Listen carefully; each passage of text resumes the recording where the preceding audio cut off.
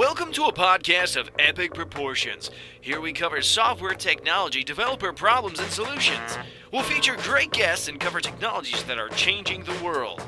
From episode to episode, we'll keep you glued to your headphones and speakers. So stay tuned to the Yellow Duck Podcast. I'm here today with Joe Jevnik. We are going to be talking about a lot of things today, especially software development from the perspective of perhaps a Python developer and other languages. Joe, how are you today? I'm doing great. How are you? I'm doing fine. And I know you're over there. It's 9 a.m. where you are? Yeah. Okay. Yeah. Over here, it's about 3 p.m. So there is a time difference, but it's, we're in the global age of the internet, so it's fine. Okay. So first of all, I want to thank you for being on the podcast. Well, thank you for having me.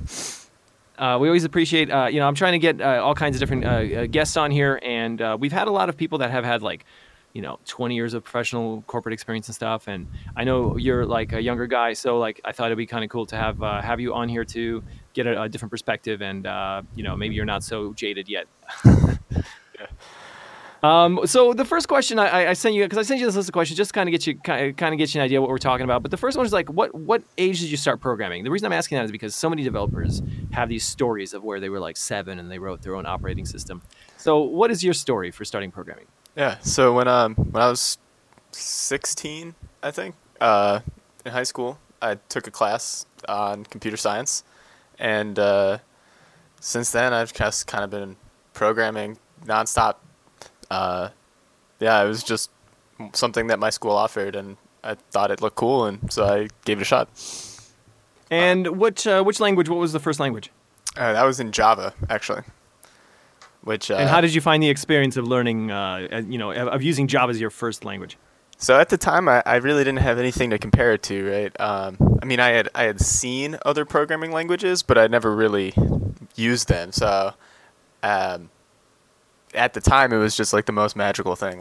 I can tell the computer what to do, and it's going to do it. So the ability to write anything at all was still really cool, and I didn't really know how to compare that.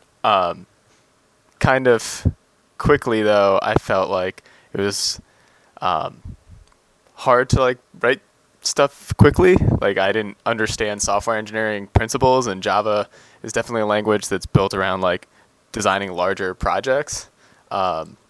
So some friends recommended other languages that helped me branch out and try new things, which I think is what really got me rooted in programming, where instead of just oh, this is cool, made me really love it.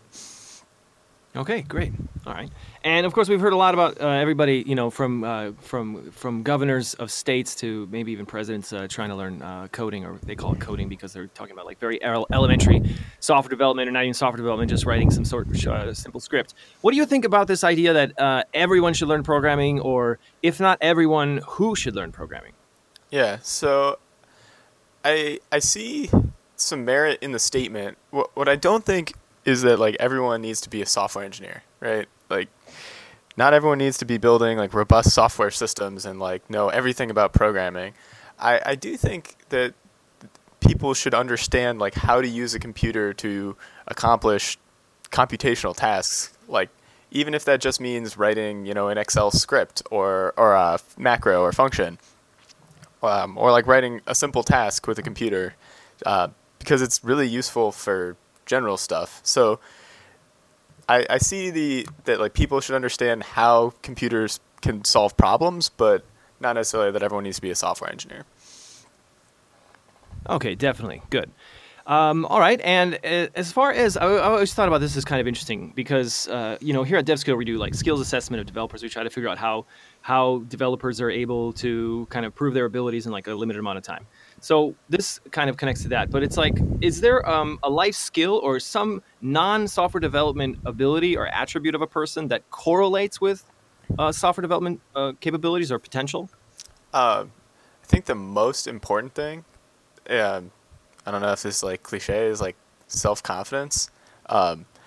One of important thresholds, I think, when you're learning programming is you start by asking can you do this? Is this possible? Can I write this code? And I think something that I came to realize was the answer is just yes. Like you can write any kind of code. The computer can do anything that you can think of. You end up needing to ask like, how do I do it, or like, what do I need to learn to do that? So just having the confidence in yourself that you can solve any problem. You just need to figure out how to solve the problem. The question isn't can it be solved, it's how can it be solved. All right, great. So I'm sure that'll inspire a lot of people out there that want to learn how to at least write some simple programs, how to automate some things. I think also, I mean, I'm a person I've been kind of, I would say, I would use the term, playing around with Python for like a decade. I've never used it really professionally to build some, giant web application or something, but I've tried to apply it anywhere I'm working to just make my job easier, because there's so many things that are, just mundane and like, why am I doing this manually? So I think obviously I'm sure you'd agree probably, right? That, I mean, there are things you can do with software programming skills that don't even approach the rigor of professional software engineering, but yet are extremely helpful. Yeah, definitely. All right, good. And what's the most? I mean, Python is considered to be like this sort of, easy language in a sense of comparing it maybe to C++. Maybe it's less rigoristic. It's closer in syntactically maybe to English. But what would you say is the most difficult thing about learning Python? For me, the most difficult thing when I started learning Python was not having any types. So the two languages that I had really used a lot when I started learning Python were C and Haskell, which are both statically typed, and Haskell is like aggressively typed, and that's an extremely important part of the language and the way you think about solving problems. So then when I started learning Haskell, it was just, oh, this function takes a thing, and you just kind of use it, and if it doesn't work, it doesn't work, and we'll find out at runtime. So just kind of learning to like not care about what something actually is and care more about how you use stuff was kind of a difficult transition. I felt like really lost when trying to navigate Python code bases in the beginning, because I didn't understand. I didn't have all my types to guide me along and say like, oh, this feeds into this, and this is just kind of like an overview of the whole system. I think that kind of contributes to why it's hard to like organize a large Python project, because you don't have this system to guide you. All right, good. And what about now?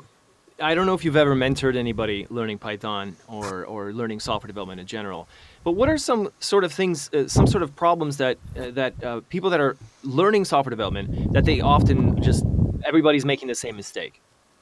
I don't know about software development in general, but I guess one kind of common beginner mistake for Python is to try to like enforce types and try to, because they're afraid to like embrace the dynamic typing, writing a lot of, assert that the type is a dictionary and make sure that, everything kind of conforms to what they expect, which is going to hurt them later when we're trying to write tests or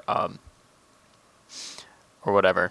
And actually, maybe if I think about software engineering in general, like tips or things that new people do, is not like separating the stateful part of their programs or the I/O part of their programs from the pure part of their programs, which again just makes things a nightmare to test later. You end up with one big black box that does everything, and then they either mock out the whole world or just don't test it. And what is are there people that they're learning the software development and they're at that point where they're able to write a bunch of lines of code and it does something, but they just can't get to that next stage of development as a software developer where they're actually able to break that code up into meaningful pieces? For example, having functions just do one thing. Do you find that a lot of people get stuck in that place where they're able to create, they're able to write line after line after line, but it's just not well written and they can't really refactor it properly? I guess that it depends on like the environment you're in, right? Because if you are in a shop that just cares about like raw output of code and you're just going to accrue technical debt until you're acquired, maybe like no one's saying that's wrong or that that's a bad thing to do, right? Like that's actually in some cases like just writing the code once without really testing it or thinking about how to restructure the program is what you're taught to do. So I've had friends who worked at shops like that, and some of them didn't mind, some of them really disliked it. So I think that's kind of just an artifact of the environment that you're working in. And as far as working as a software developer, which languages are you using in your actual job on a regular basis? So almost all of the code that I write day to day is in Python, and then there are pieces of it that are in C++, which I do with some frequency. We also use a language very similar to Python called Cython, which is like a statically typed Python that compiles to C. And then also I do a little bit of C. Okay, all right, good. And do you have something that you shouldn't probably, like an example of a sort of project you shouldn't attempt with Python? It's just not the right thing to do.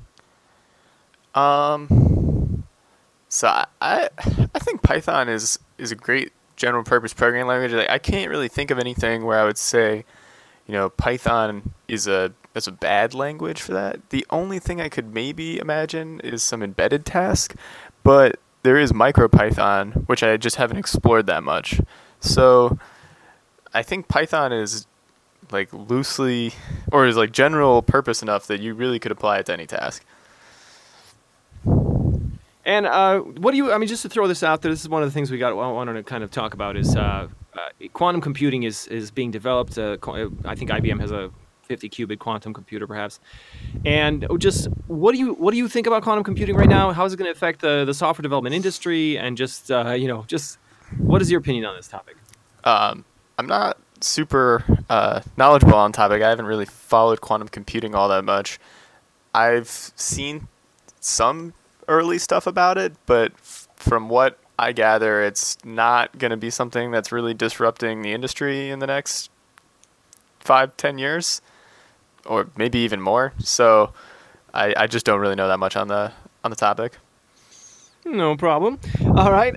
Does more processing power mean that I can be lazy with my code? Oh, this is a topic that frustrates me. I think the answer is no. I think that's a problem that like a trap people fall into. Like, oh, computers are fast, so I can do dumb things. This is why some like loading a website is still like the user experience of computers is not really getting better or like faster, even though we have orders of magnitude more processing power. I think that you still need to be concerned about performance. That said, you need to focus on the parts that are actually important. Like, I'm not saying you need to micro-optimize every line of code. You can use dynamic interpreted languages, but you still need to think about performance, and being lazy is not the right way to think about it. Great. All right. Now, spreadsheets are like used by every company. Every business uses them. Even professional developers might just fire up a quick Excel sheet or something, just crunch some numbers or whatever. And there's a ton of data out there that's in Excel and that has all these like just bizarre macros and things like that. Could you try to bridge the gap between, or that kind of that chasm between using Excel a lot, not writing even VBA, but just using Excel and writing tons of like nested functions and things with proper software development? So I haven't actually used Excel much. In my company, mostly people do their analyses in Python as well. Even people on like product teams and non-engineer staff. So we don't really, I think there might be some people that use Excel, but I don't really know much about it. I guess really like writing a bunch of nested functions, Excel is just a big pure function, right? It's a functional programming language where you've got cells and functions on those cells. So that's kind of the mental model I would have if I had to approach it, but I don't actually have much experience with Excel. That's probably actually really good news. I mean, that's probably tells us a lot about where you work, is that it's a little bit more progressive than other places where Excel is like the standard. So that's awesome that you get to, that you have coworkers that aren't even developers and they're using Python instead of Excel. Awesome, great, good. What's the most effective way to know you are hiring or working with or talking to a skilled software engineer? What's the kind of the way they talk about software development, or the things that the ideas they come up with, or what's on their mind? I think for me, it's if someone can like really talk like deeply about a project for an extended period of time. Like they have even it doesn't really matter what the subject is, what the project does. Just if there's a project that someone like really knows all of, or is really has like a truly deep understanding of, maybe something they built, something they worked on at work, or even like an open source project. Just having at least a project that they can really hold all of it in their head shows me that like you at least like can handle it, or can do that for one project. Like you can probably do that again. But I find it like really hard in like an interview context to know if someone's like really experienced. Often I kind of just look at like their output. Like if they've done open source stuff, that's for me the best indicator. But I don't know if that's like could be gamed. So I don't know if that really applies to hiring. Supposedly everything can be. I think people can fake GitHub probably contributions, or maybe you can even buy people's profiles. I'm sure there's somebody creating. Yeah, I'm sure there's some developer out there creating like fake profiles to sell to people. And that seems kind of bold though, because if you sold like you bought a GitHub account and then like somehow did really well in an interview, and you really just didn't know what you're doing, like you probably should have just spent that time like learning how to program. It would have been more productive. And then that person's going to be let go pretty soon. So I guess I wouldn't be that afraid of that, or like that failure mode, but that's kind of what I would look for. Well, it depends on the market you're in, but generally, software developers are very well paid. And I could see that there's a lot of like this raw kind of passionate motivation, just like I have to get this job. And people are like, but you're not going to learn C++ in a weekend. So I could see where there's a lot of maybe people that are, if you take anything that's not software development and maybe not medicine or anything like nothing that's very specialized, people are going to stretch a little bit on their resume. But I think in like software development, I think I see, for example, I'll give you an example. Like sometimes I will see someone say that they're an expert in like 15 languages. Oh yeah. And like every framework, and I'm like, okay, which one are you actually an expert in? Like, give me one. Give me the best one. Give me the one that you are the best at. I don't want a laundry list. Yeah, that's definitely I think one place where people stretch. Like they've read a blog post on Scala and then they put Scala on their resume. One fun story actually was I was interviewing someone and they put on their resume that they know a lot about monads.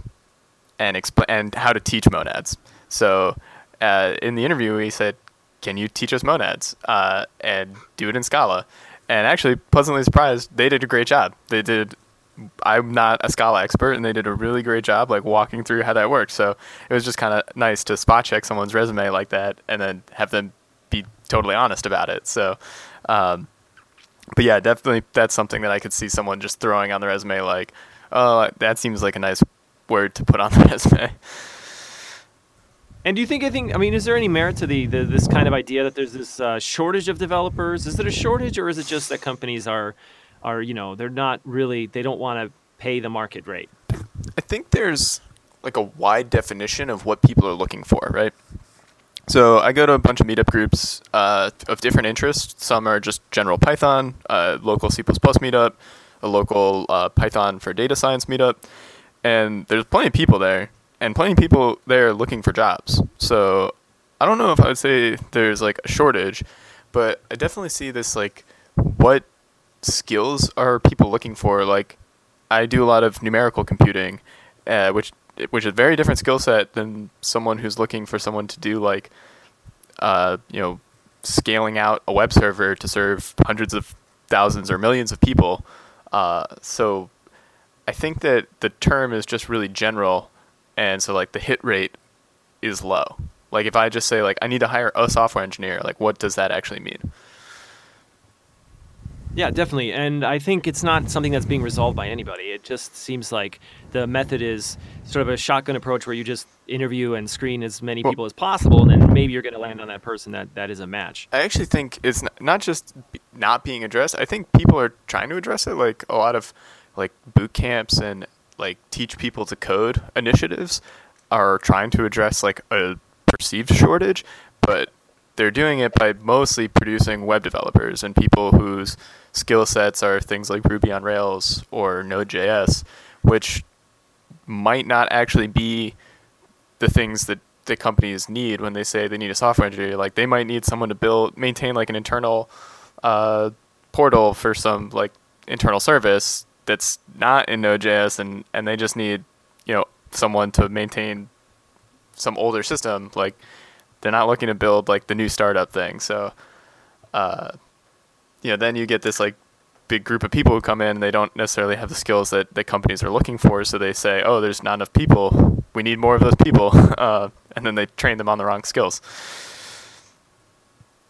And as far as people coming into a job, how, as a software developer, as a professional software developer, when you start a job, like how much of a ramp-up time do you need? Like how long does it take before you actually understand the processes and procedures at a specific company?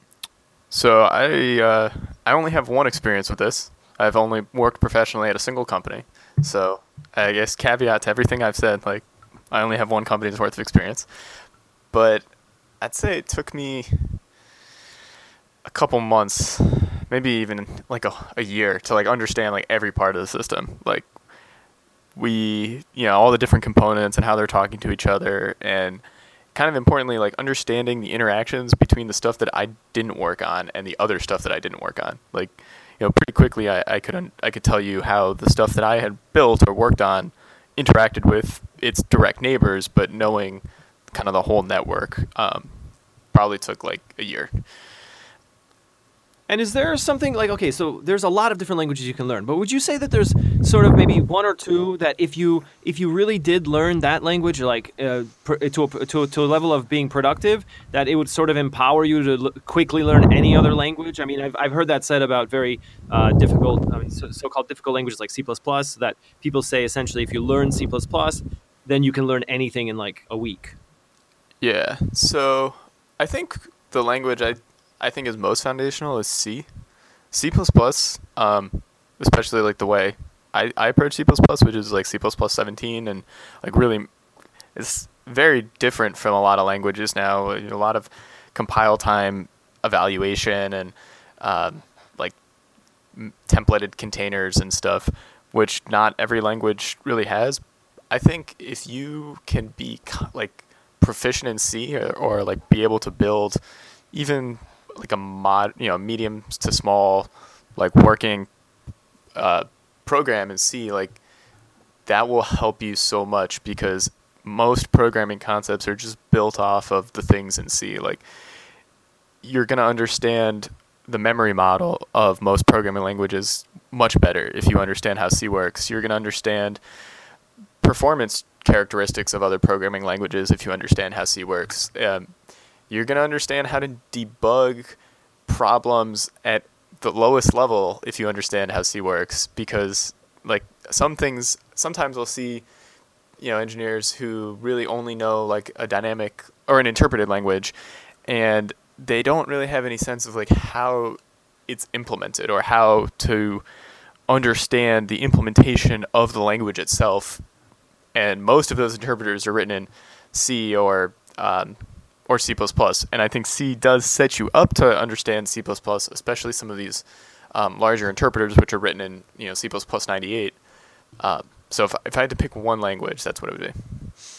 All right, great. That's great. Yeah, I think that kind of information is really helpful for people that are they want to get into software development, but they just want to kind of ramp up as quickly as possible. I mean, it could be a year, it could be 2 years, it could be 3 years, but the point is they don't want to learn a language that's very specifically oriented towards one specific industry. I think the best is to learn sort of something that is, like you just said with C, such an integral part of a lot of different languages. I think one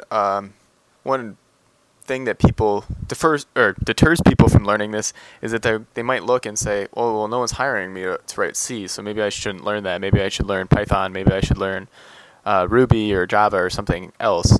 But so I wonder how to communicate that to more people. Like, even though no one's going to hire you to write C, if you know C, you can learn the language they want to hire you to write. Well, I think part of that seems to be that it's more like having maybe certain people in industry, or like maybe recruiters or somebody, understand that what's important is that ability to be able to learn C, for example, rather than that I do already know something, right? Yeah. So if I take someone who's an expert in C, and but you don't know JavaScript, I can give them 2 weeks, let's say, I don't know, even maybe less, and they could learn JavaScript and the differences between JavaScript and C, and they would be up and running. Actually, I might want to make an amendment to my answer. So I was thinking, like, would someone really be able to pick up JavaScript in 2 weeks, given only C? I think maybe you need not just one, maybe not just C, but like C and Scheme. Because the thing that I was thinking might really trip you up is like lexical closures, which is not something you encounter in C, which is in many modern languages like JavaScript or Python, or like. So that's one thing, but I guess a C programmer could probably be fine with that, be comfortable with that. It's like, it's a structure and it holds the arguments to pass to a function pointer. Like, they could probably figure out how that works, but maybe you just want a little bit of exposure to a higher level language as well. I think part of the conversation we're having is also along the line of when people are looking for someone to hire to do, for example, machine learning.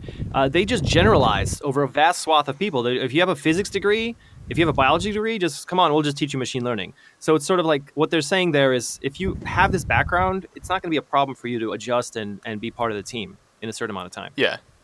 Yeah, we don't need you to know like whatever the machine learning framework is. You just need to know you need to have the skills to be able to learn whatever we're using, which I totally agree with that. Right, exactly. Cool. All right, now reinventing the wheel is a topic that a lot of, especially early on software developers deal with. What's your kind of your favorite or your most interesting story involving where you just decided like to completely rebuild something instead of just using a library or a code that already existed? So I do this a lot, mostly for fun. I think it's really important because if you rebuild the wheel, like how the wheel works. Sometimes you've got some foundational thing and it's a black box to you, and the best way to understand how it works is just to try to build it yourself. Like an early example, when I was still in school, I decided like I don't really understand how virtual machines work, so I'm just going to try to write one, like an interpreter virtual machine, not like a VirtualBox virtual machine. So I just kind of jumped in. I didn't really have any experience with that. I read a couple articles on that and just went. And I guess the important thing is like at no point did I expect this to be like the replacement for the JVM or like the new thing that should be used or that I would start using after that. But it was cool because I could build something and I knew what it was supposed to look like when I was done. But I didn't know how to get there. And then I had to figure out all the things to do that. And then I guess there are points at work when I'm actually doing my job where sometimes I find it's more productive to build kind of a specialized implementation of some general thing instead of trying to fit the general thing to your problem. Like you can get really caught up trying to figure out how to take this like general library that does almost what you want or does it in a very general way and adapt it to your very particular problem. And sometimes like the faster solution or the more maintainable solution is just to say, we're going to just write a specialized version of this algorithm for our problem that has like one domain aware feature, but that in the long run is going to be a lot easier to maintain. One thing that brings up to mind is when you're working with a language like Python, where there's so much already created, so many tools and libraries and everything, you just plug them in, right? If you're learning Python, how do you at what point is it okay to use like a ton of libraries in your program? Because you're going to be missing out some of the learning if you're just importing everything. Yeah, that's actually a good point. I guess also a problem is when you're new, you don't know like which libraries are good. Like when you go on the Python package index, there's no like metric of like this is the good library for this task. You know, it could just be someone's like hobby project. I've generally tried just to not use any third-party packages for learning. Like most of my like hobby projects use no third-party packages. Python is a language where you can just do that. Maybe though, like even with the standard library, I guess it depends on what you're trying to learn, right? If you're trying to learn about machine learning and you're going to write some small thing, like it's probably okay to use the CSV library because like you don't really care to like write your own CSV parser that's required to do what you want to learn, but it's not what you're trying to learn right now. So you don't need to like distract yourself by reinventing the whole world. You just want to reinvent the piece that you're learning. Like if you were trying to learn how to write a machine learning model, I would not advise that you use scikit-learn and say like, oh, well, I'll just import it. Like that just sidesteps the whole goal of writing it yourself. But, you know, you can use, you know, the array library if you need that, or like NumPy or Pandas, if that's not like exactly what you're trying to do. Right. So essentially identify the kind of the key focus of your development as a software developer. So your skill development, and then don't import that part, right? Yeah. So for example, if I want to work with natural language processing, I can just use, I can feel safe in using for example, the requests package. Yeah. I can use requests in Python because that's not what I'm focused on. I'm focused on the processing the data after I get it. So, you know, it's like that's a really great point, I think, especially for people that are learning either a new language or just learning software development, is only write those things that are you're going to be focused on in that specific exercise, right? Because like you just said, you don't need to recreate a CSV, a way to import CSV files, because maybe that's just one of the that's like a little tiny step of what you're trying to do. Yeah. And maybe you're even comfortable with working with files and different things, but like this, you just need to use a CSV file in this project, right? So I think that's really important too. Like you don't want to go crazy and just rebuild everything, because then you're probably going to be wasting a lot of time. Yeah. I don't have a great rule for knowing like what to include or how to know what to include, but I do know that you will know when you do it wrong, because if you look at your file and you haven't really written any novel code, you know, you'll know, oh, maybe I need to re-implement some of these. And that's okay. Like if you say like, oh, I was importing this thing, maybe I need to just write it myself instead. All right, good. Great. Now, like, I don't know if this really makes any sense, but it's like, what's a software engineering myth that you think is like needs to die today? Like, what is something you've heard, either people that aren't software developers or people that are software developers, but they're just passing this myth around?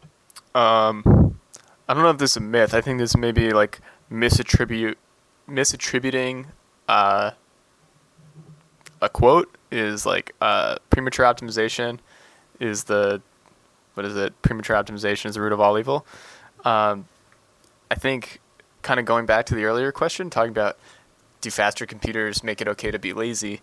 Like sometimes people will use that quote as an excuse to not even think about the runtime of of the code they're writing. So, you know, kind of a thought that I have is that if you write a function and you make a publicly available function in a library or in an internal library even, then that should be a pretty good, if not the best way to solve whatever that function is doing.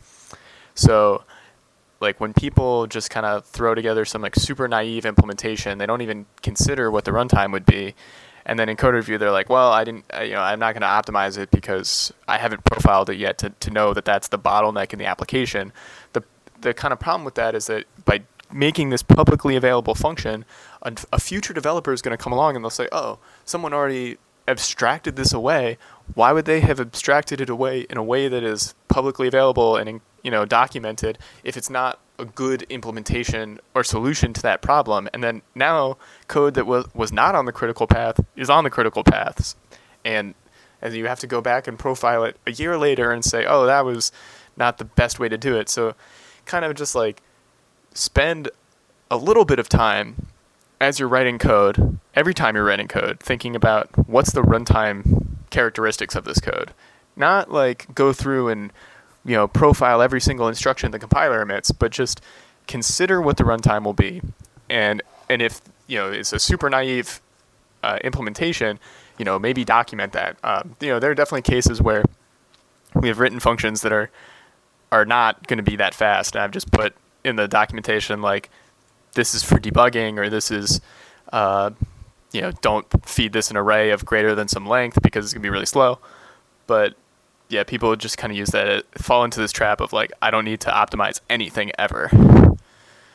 Yeah, and it's like I've heard that people are either they're over optimizing or they're not optimizing anything. So I don't know why for some reason people go to those extremes.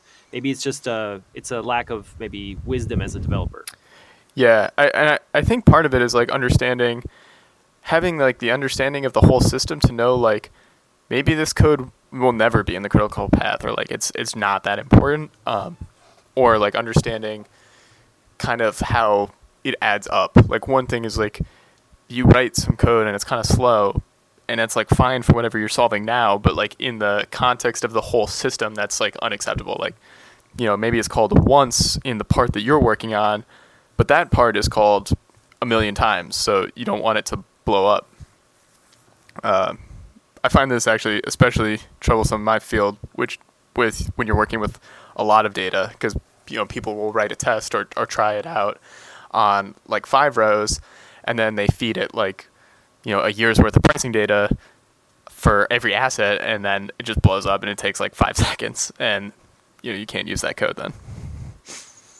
I know there was recently I was working on just like a toy project of trying to generate every possible image, and it worked as long as your grid is like 3x3, yeah, 4x4, and for some reason when you go from 4x4 to 5x5, it's like the amount of possibilities just explodes, and you're going from like 65,000 images to like I forget how many million or whatever it is. So I think that's sort of interesting that developers or people that are learning software development should probably try to tackle some maybe even impossible problems just to see sort of what happens when you, like in my example where you're going just from what you think is just one more pixel in a row, right? Just 4x4 to 5x5, but then it turns out it's like a completely different, like 10 times 10 power of powers higher than what you're working with originally. Yeah. So, and like you said with the example of a function running a million times. So what do you do if you're in charge of a whole system? How do you refactor it in a way that you get rid of all of those little tiny problems that end up going out of control when it scales up? That is a great question. So I think if I was like trying to kind of optimize the whole system, I guess you can't prevent that from happening as a refactor. Like you can't just go fix all those little efficiencies as a refactoring step. I think like the first guard against that is having good code review process in place, making sure people are reviewing these functions that are going to be used, and say like, people who maybe understand the consumers of the whole code that's being written, and say, hey, like this can't be as inefficient as it is, or we need to tweak this. If you kind of already have something with a bunch of these little inefficiencies, if they're truly littered throughout your code base, I don't know how I would begin to approach that problem.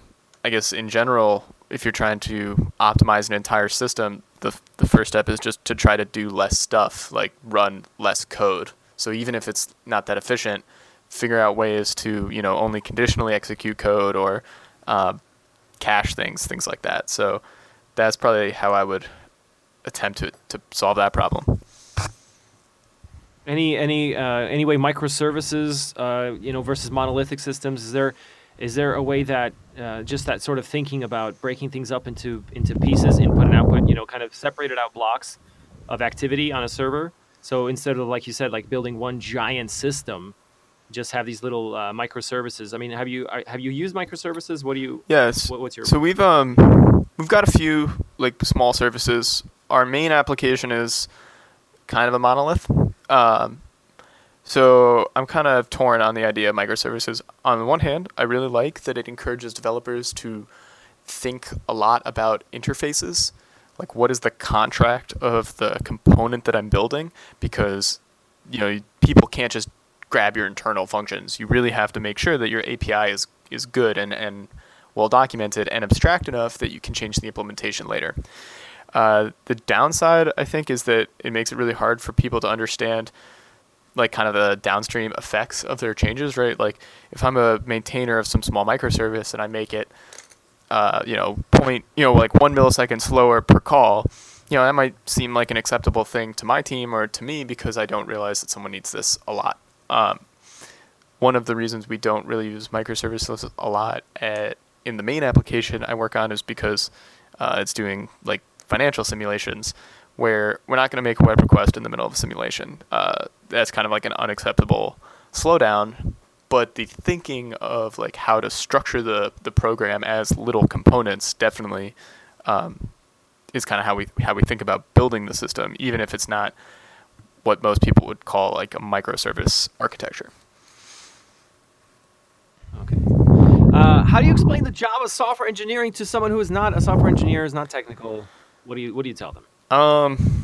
Mostly tell them that I use computers to solve problems, I guess, because the details of it are not super important. Like if you ask me like what I'm paid to do, it's just to solve problems, and then using a computer just happens to be the accepted way to solve those kinds of problems. I think you wouldn't want to bog people down in like the frameworks and languages and stuff. If they're not a technical person, that stuff does not matter to them. The main takeaway is just you solve problems with computers. And maybe. Do you think it's fair? Oh, sorry. Sorry, go ahead. I was just gonna say maybe explain what kind of problems you're solving, like because those can be wildly different depending on what kind of company you work for. Have you ever met any developers in your career that say that they are terrible at math, but they're excellent developers? Is there math software development connection? Yeah, I mean, I guess it depends on like what they mean when they say they're terrible at math. I think that it's important to like think analytically about stuff, but I don't know if you need to like know a lot of like high level math to be productive as a software engineer. It kind of helps if you're thinking about performance, like if you were doing numeric computing, knowing identities and kind of like properties of math that allow you to express your algorithms more efficiently is nice. But most software engineers don't need to like prove the upper bound or like the worst case scenario runtimes of their programs or write, formal proofs of anything really in their programs. So you don't necessarily need to have like a super formal education in math to be productive in software engineering, or I think at least. Okay, great. That'll make a lot of people that are listening very happy. Do most developers fail to grasp the power of databases? Now, this question is kind of I interviewed an SQL developer, and he essentially was saying that from his perspective, on the database side, a lot of people that are doing, for example, web development, they're sort of not really taking databases seriously. And do you see any pattern of behavior that's similar to that among software developers, where they're treating a database as just anything else, any other tool that you would just connect to your solution? I think so. I mean, I think a lot of people use it as just like, I'm going to throw stuff in there and I can get all of it back out later, depending on your problem. And then the tool they know is Python or Ruby or whatever, or Java. And so all of the actual interesting logic will happen there. I think I'm also kind of guilty of this. I don't really use a lot of fancy database features a lot of the time. Though I think that like one way to make it easier is to use like good tools like in Python, like SQL Alchemy lets you write what looks like Python and kind of feels like Python, but then it's going to leverage the database to actually execute your code. An open source project I maintain is called Blaze, which is basically like Pandas expressions for Python data science, which compile into different backends to be executed, and one of the backends is SQL. So you write what looks like a Pandas expression, which is like the thing you're comfortable with, and it compiles to SQL and actually runs. But yeah, I guess that's great. That's a great idea. I mean, you don't have to learn SQL. That's great.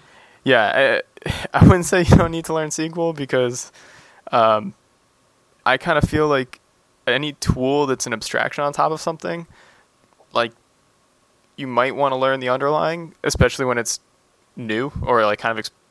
I guess I shouldn't say Blaze is experimental. It's certainly production software, but it does have some sharp edges, and it is nice to be able to say, well, what query did I actually run? Not you don't have to think about it while you're writing it, but you should maybe be able to understand it when you're done. But yeah, I guess the main failure mode is I see people just use it like in the same way they would use a CSV. Like I'm going to store an entire record and I'm going to pull back everything, or maybe just like a few rows of it, but then any complex logic is going to happen in Python or in their language of choice. Is it just that there's something about SQL? I mean, I've tried to learn it multiple times, like to a proficiency level, not just to basics. But it's so much. I just prefer to just do something in Python. What is it about SQL in your opinion, or SQL in your opinion, that kind of puts people off? One, the language is really weird. Like all the multi-word keywords and stuff, I think is just like uncomfortable. Also, the stream programming model is kind of different for people. Interestingly, I guess like the NumPy and Pandas like libraries have kind of introduced more people to the idea of like vector operations instead of scalar operations in loops. So, but that puts a lot of people off early on as well, but they kind of can more quickly see the benefits of it. So maybe the fact that the programming model is built around like vector operations and more like set operations than scalar operations and explicit iteration makes it harder for people to understand, like, well, is this a scalar operation? Is this a table? Is this a column? Like, what is anything? And then also, I think one thing that makes it really hard to learn is all the different dialects. Like, I use Postgres, and I use a lot of the cool Postgres features, but I could not use those on in MariaDB, for example. So now, like, a lot of the cool things that I know and have learned about Postgres don't really transfer. So it feels like kind of specialized knowledge. It almost feels like, really diving deep on something which might not apply everywhere. But if you learned how to do it efficiently in Python, that's going to apply no matter what your database is. Actually, and then maybe a final thing of like why people don't use it that well in web applications or in smaller places is that if you don't have that much data, you're not going to really see a benefit. Like if you can fetch the entire table in memory in like less than a second, I don't know how much benefit you're going to see by pushing all your queries into the database. So right. Then that's kind of the mental model you have is like when you're learning and you don't have much data, you don't see much benefit by using the database. It's harder to learn, and then even when you do it, it's not faster. So you're like, well, I'll just do it the way I know. And then now you have like a billion rows, and that's not true anymore, but your program's already written, so now it's just going to be slow. Would you say that it seems like what we're getting to here is that the difference between a junior developer and a senior developer is that a senior developer knows how to make all the right decisions before they even start the project. I don't know if I would say all the right decisions. Right. I'm making it a little too grandiose, but generally that they understand. I think it's kind of going out the gate, which database to use, how they're going to implement it, and all this other stuff. I think the more important distinction is they understand the scale of the inputs better. So, like, I guess the kind of trend in the failure mode I've been describing is, you write a function and you test it on length 10 array, but in production it's going to see length 10,000 arrays. Or you write some code and you run it against a table with 100 rows, and in production you have a billion rows. So it's more like just understanding the scale of the data, even if that's not there yet. Like if you're building something new, like how big are those arrays going to be? You might not actually know the answer. You might not be able to go find that out, but you have a sense of what that's going to be, or what this can handle, and if that's okay. Have you ever looked at a project or spoken with someone who they're are just doing completely the wrong thing. So, for example, you look at their code and you say, okay, why do you have any of this? This could just be all, for example, list comprehension in Python. I've seen. I think I mentioned to you in the list of questions I sent you. Raymond Hedinger was doing a talk, and it was either 200 or 2,000 lines, but he reduced this whole program to like 20 lines. Just by using, kind of a more intelligent approach when writing Python. So I guess do you have any stories about where you looked at a code base and just kind of sort of maybe intuitively quickly resolved a major flaw? I don't have anything that comes to mind. That is a great talk, though. Because the interesting thing about that is that it's not just about like getting your style checker to pass. It's about thinking about the problem with the Python style in mind. I don't have like a great war story of a beautiful refactor in that way, but in general, that is one of the big comments in code reviews, at least where I work, is like little refactors along the way. So I guess one reason I don't have a big war story on that is I'd say our code base is pretty good. Not perfect, but because everyone's making small style suggestions along the way, there's no point where we run into this like huge file of just completely misformatted or like unPythonic code. All right. If we are talking about kind of how technology is developing and how we're moving, you've heard obviously of AI and automation and things like that. As a professional software developer, do you see any of your tasks being automated or replaced away from what you were maybe doing like a couple of years ago? I mean, is there sort of a trend of more and more of the things you're doing as a developer being automated, or is nothing being automated in software development? This is an interesting question. I feel like it seems like it should be, but in practice, like, hasn't. Like, there's definitely more automated assistance, but nothing that can act on those decisions. Like, there are style checkers, but nothing that can go actually apply the changes in a way that people want to see. I mean, there's clearly, like, auto-format tools, but I don't think some people use them, but like kind of that talk shows like just getting the style checker to pass is not the point. It's thinking about the problem correctly, and there's definitely no tools I know of that do that. I mean, I haven't really seen anything that can take like problem specs and produce working programs that can be deployed. So, or even not even be deployed, just produce working programs from it. So, like there are some attempts. I remember there was someone using, I think, genetic algorithms to try to do that, where they just, using a very simple programming language, they essentially just ran like billions and billions of iterations until it came out. It actually generated something that made sense. They came up with the correct output. That's kind of interesting. So I mean, actually, I have seen another project that is sort of similar. The genetic algorithms thing reminded me. It's called Stoke. It was a research project that is a x86 hyper optimizer. So its input is x86 assembly, and it outputs x86 assembly, which is functionally equivalent through the rules of the mnemonics in x86. And the idea is using genetic algorithms to search the space of all possible instructions to optimize like a single function to be as efficient as possible on x86, which the results showed pretty good outputs compared to like like hand optimized functions. So I guess it's like crept into like well-defined problems, but I think the primary job of a software engineer is taking a poorly defined problem and making it a well-defined problem. Like, I don't think most of the difficulty of software engineering, once you like actually learn how to program or like the mechanics of programming, that's not where you spend your time. You're not thinking about like, how do I input this code? How do I write this particular function? The hard part is saying, what is the function that must be written?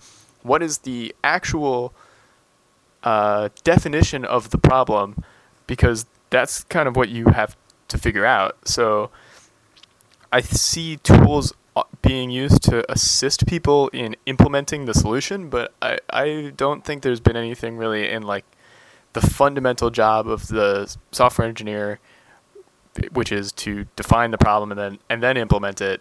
The first step I don't see being automated away anytime soon.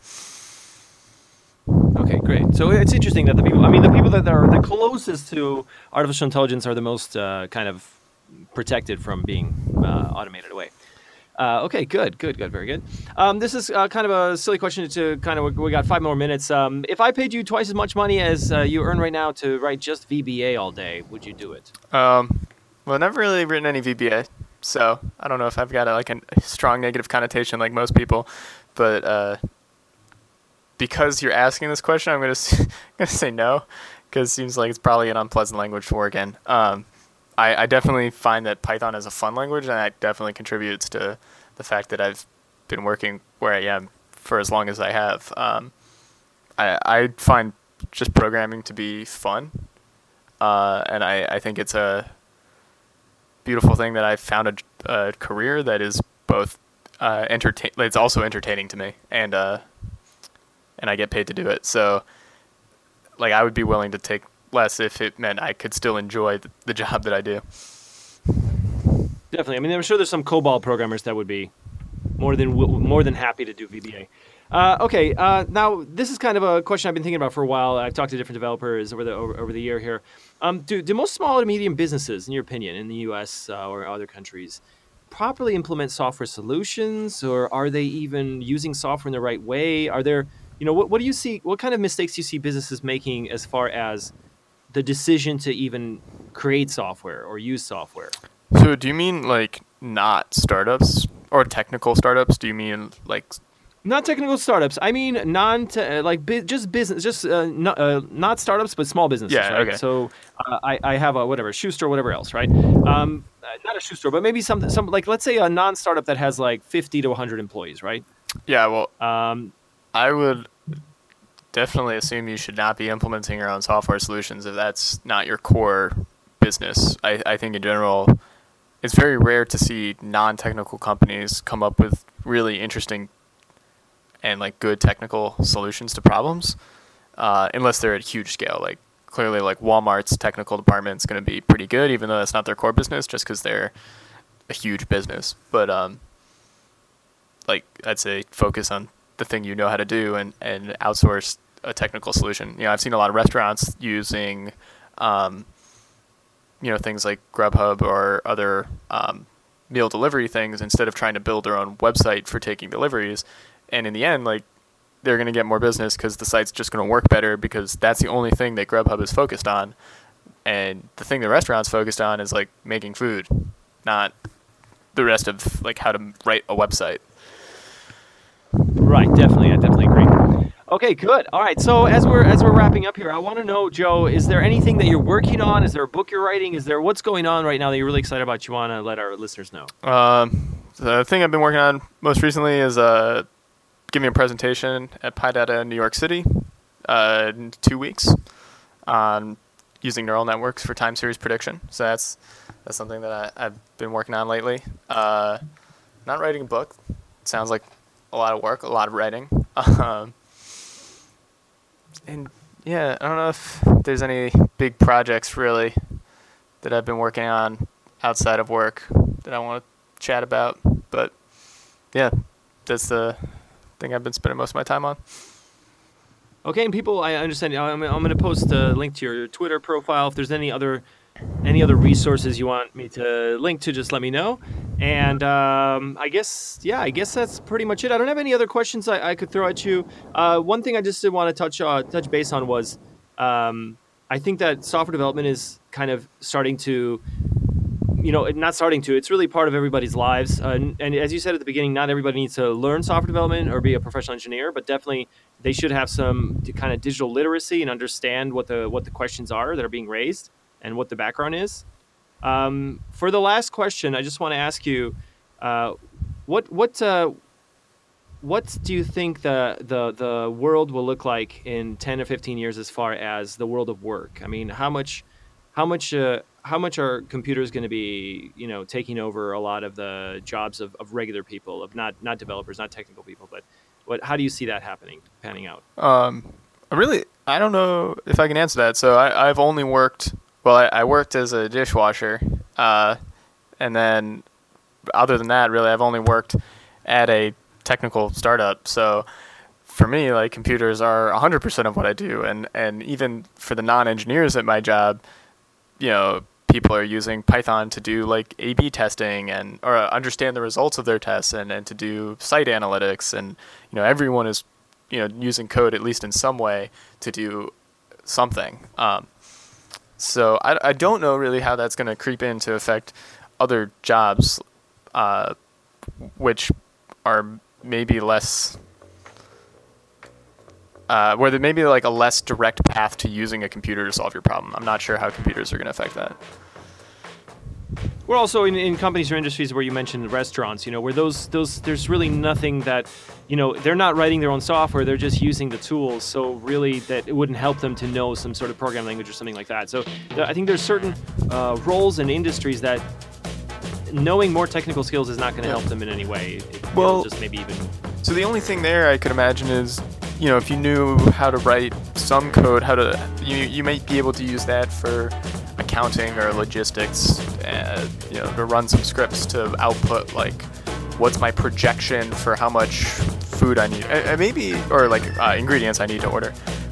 And maybe it's not knowing how to do it, but just knowing that that's a possibility and finding someone to do that. Like knowing that you can write code to do forecasting on how much food you need, and that like that's not some far-fetched problem. Like that's a very real thing that's completely implementable. And maybe having a sense of what that would look like so that you can evaluate whether someone's done it correctly, I guess, it would be good. So that might be one place. But again, I don't think technical skills are gonna change if you're a chef. Like your job's not really gonna change all that much. Joe, I want to thank you very much for being on the podcast. I hope you had a good time. And if you want to obviously suggest anyone else for the podcast, let me know.